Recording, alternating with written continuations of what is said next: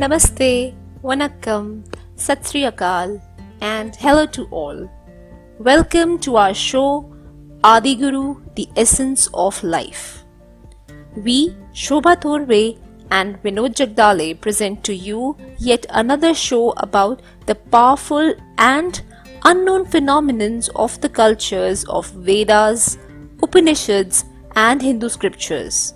We'll have conversation about different aspects of this thousands of years old strong knowledge. So enjoy the show and keep yourself open to beauty. Hello everyone and welcome to your show Adiguru, the Essence of Life. This is Shobha Thorve and I hope you all are doing good. Let us all start with where we ended last time. In last episode, Vinod Jagdale explained you about life of Bhakt Kannappa. He told you about his great devotion and its power which moved Shiva in such a way that he had to come to give Kannappa his vision, and thereby Bhakt Kannappa attained self-realization.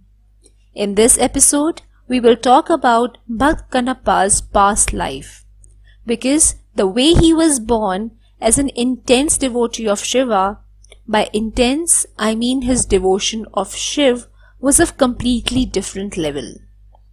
For someone to be born like this, one has to have strong impressions in his mind.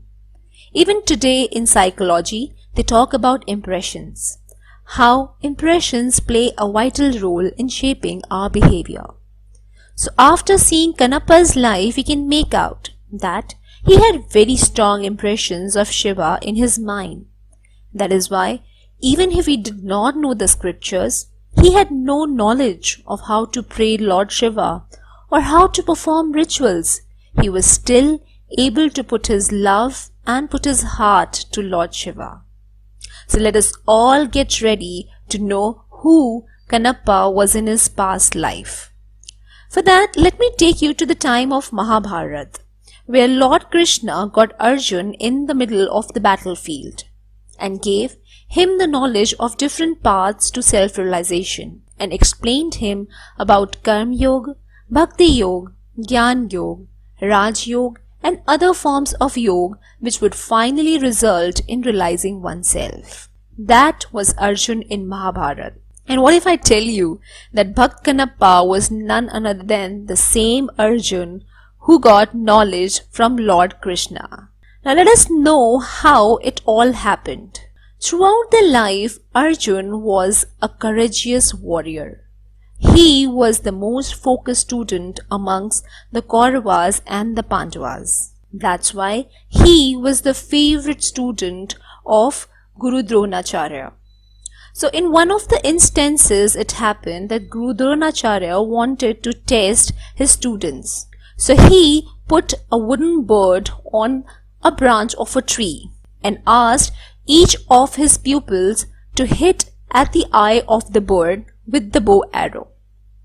Before doing that, he asked each one of them to first tell him what all do they see. So somebody said they see the feathers of the bird, they see the branch, they see the legs, everything they said.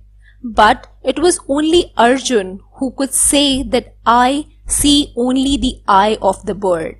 And listening to that, Dronacharya was very happy to see that Arjun was very focused and aimed at the goal which was given to him. That's why Dronacharya really loved Arjun as his favorite student. In another instance, it happened that Dronacharya also wanted to see the love of his students for him. So it happened that he was taking bath in a lake when a crocodile grabbed him by his leg. And seeing that, out of fear, all the Kauravas and the Pandavas, they fled away, except Arjun, who really loved his guru a lot. So he fought with the crocodile and freed Dronacharya from his grip. And that's why Dronacharya was really impressed by his courage, as he saved his life. He blessed him a lot, which added to his karmas or positive impressions. So this is how he was very courageous and a focused student. Also, when they were in exile in the forest, Arjun was once meditating on Lord Shiva to get the powerful Pashupat Astra. To test him, Shiva himself entered the forest in the form of animal hunter. Over the killing of a boar, both by Arjun and Shiva at the same time, they entered into a scuffle that who actually killed the boar. This scuffle turned into a fight between Shiva and Arjun, who was a marvelous warrior of the time. And he literally defeated Shiva and got blessing from Shiva. And that's why he received the highest knowledge from Lord Krishna. So this way, Arjun was a great Karma Yogi. He was of course going towards the Gyan Yoga as well. So even after receiving highest knowledge from Lord Krishna, which was part of Gyan Yoga and left deep impressions on him, he needed to follow the Bhakti Yoga. One life was not sufficient for him to get to the realization.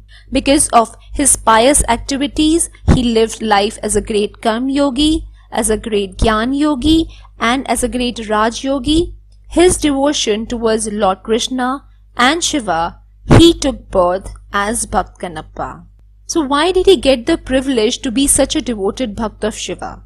It was just because he had completely surrendered to Lord Krishna during the war when Krishna told him about the path to the self-realization. There was a lot of humility in Arjun which was required to be a Bhakti Yoga follower. And as a result, he got blessings from Krishna to be born as Bhakt Kanappa and thus getting liberated through hands of Lord Shiva. So friends, this is about past life of Bhakt Kanappa.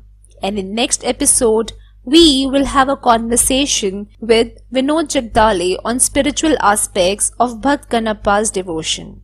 Till that time, stay tuned, take care, bye-bye.